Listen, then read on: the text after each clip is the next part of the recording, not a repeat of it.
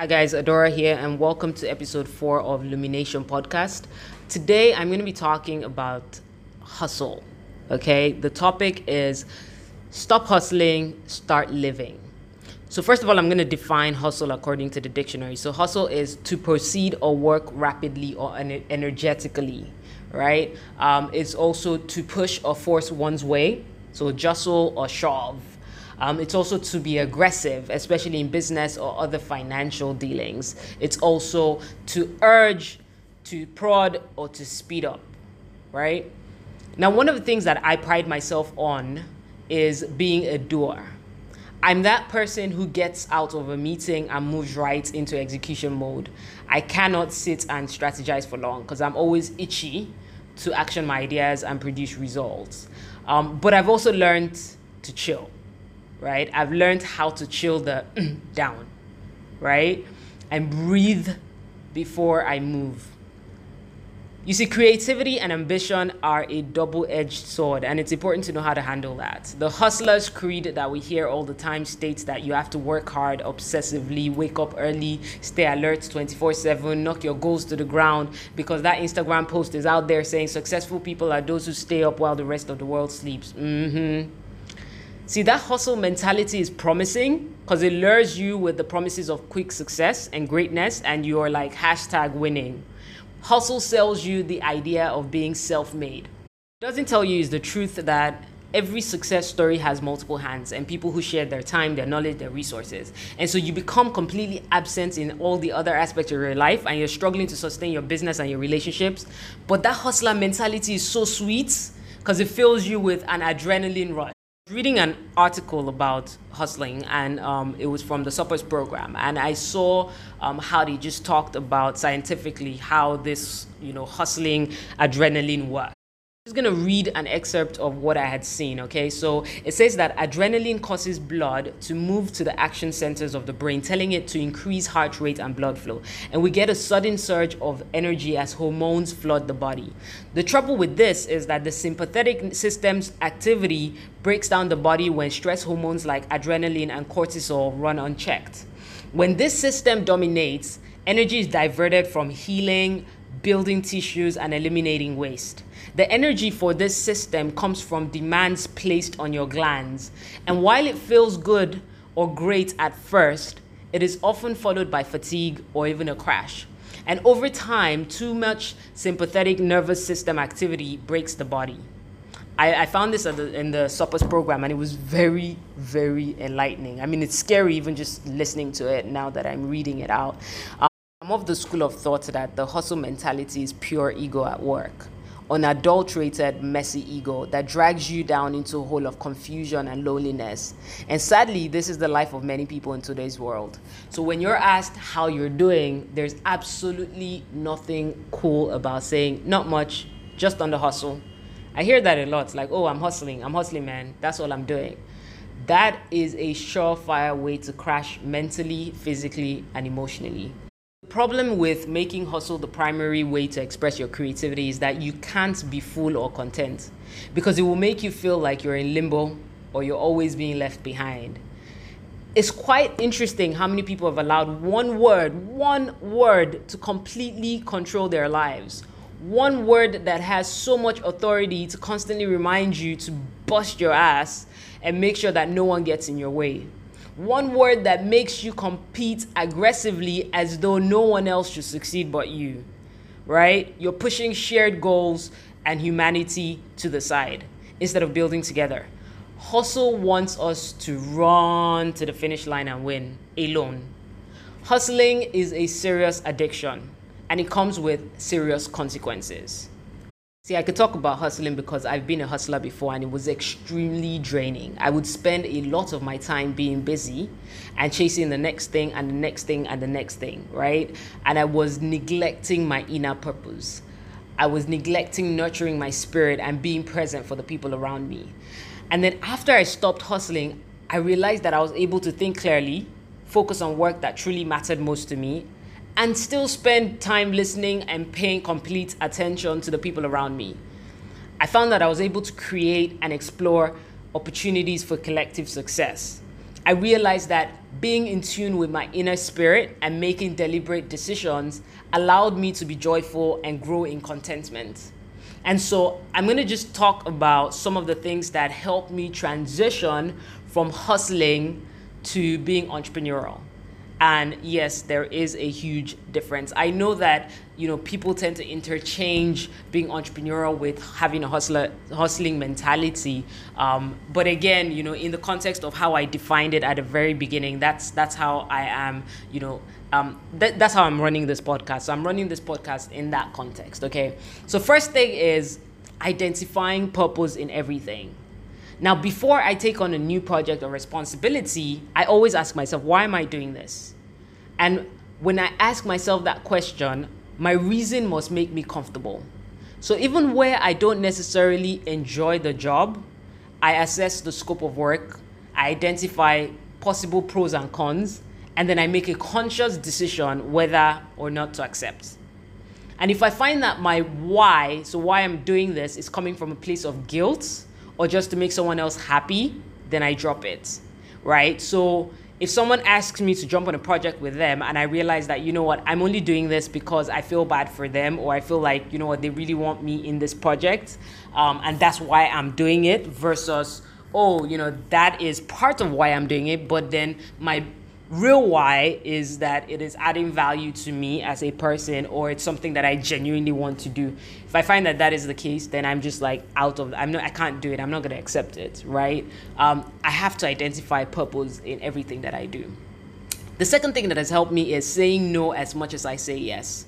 So I turn down partnerships, I turn down collaborations, I turn down clients that I'm not comfortable working with, right? I've had really big clients that have reached out to me and I've said no because I'm not comfortable working with them. I've had people invite me to sit on their board, and I've said no where I feel like, I'm not comfortable doing this, or it's not in line with my purpose, or it's not where I'm going. And I realized that as I started to do this, I became more joyful and more prosperous in my dealings and in who I am as a person. And so my focus shifted from working with people for the sake of working with people to working with people whose missions align with mine and whose goals I am truly passionate about. So there's this quote from Warren Buffett that said, the difference between successful people and very successful people is that very successful people say no to almost everything.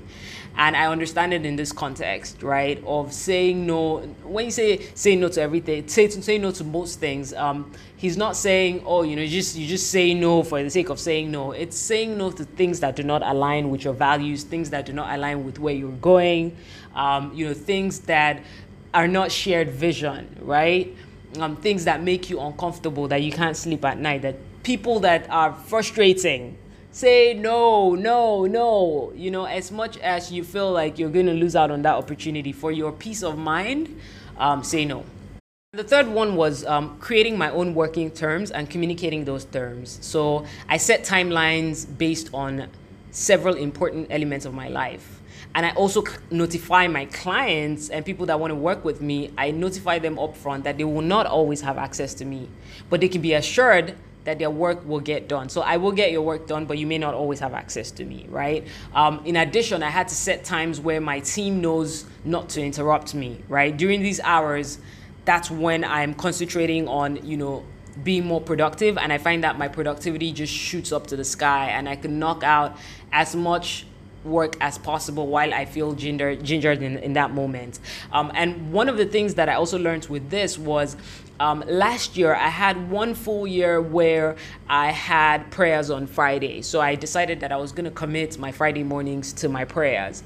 And initially it bothered me that it was possible that, things would come up and I would have to tell, people that I was working with that I won't be able to make it because I have prayer time, in the mornings on Fridays, and they would think that that was very awkward and, I wasn't taking my work seriously.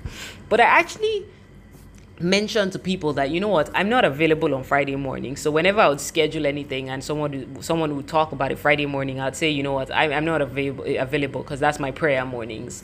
And I found that, people started to get used to it. So everyone got used to it. I even had clients who would be like, oh, don't schedule on Friday because Friday is Adora's prayer morning, And I found that, sometimes we live in our heads. So we're so worried about other people not being able to conform to what works for us. And then we never really try it out. So I'm not saying, walk around just, giving unreasonable situations or unreasonable terms. But, pick what works for you. And again, this is all about risk taking. Be willing to take the risk that comes with it, right? And of course, there will be situations, because I'm not even going to lie, like there were times where something was absolutely important, and I had to, skip my prayer time and move it to a different time because I needed to attend to that particular thing. But of course, that's using discernment to decide, what takes priority at the time, right? It doesn't make you love God any less or pray any less, right? So don't feel guilty about that. But in general, create your own terms, create your own working terms, and communicate those terms. Okay, the next one, number 4, is being whimsical and having fun. I found that most of my creative ideas come to me when I'm happy and I'm playful. So I have the most aha moments when I'm hanging out with my friends, or I'm listening to good music, or I'm chilling. The truth is, we lose our mental blocks when we open our hearts up to receive happy and relaxing time. So when people say, you know what, I have a mental block, I can't think, I usually say, go out and play. Go out and play, go out and have fun, chill, relax, rest your brain, rest your mind, feel at peace. And in that, you will find that, your creativity is easier expressed. Okay, the next one, which is number 5, is removing the word struggle from my dictionary. See, there's no doubt that there are entrepreneurs and there are people who enjoy struggling because struggling gives a sense of ambition and more. So people like to be like, I need to struggle. I need to struggle for this thing, I draw inspiration from people like Richard Branson, people like Tony Robbins, people like Seth Godin, Oprah, who have built some of the most amazing companies and brands in the world, but have fun doing it. One of the biggest myths that people have about the attainment of success and making money is that it must be a struggle.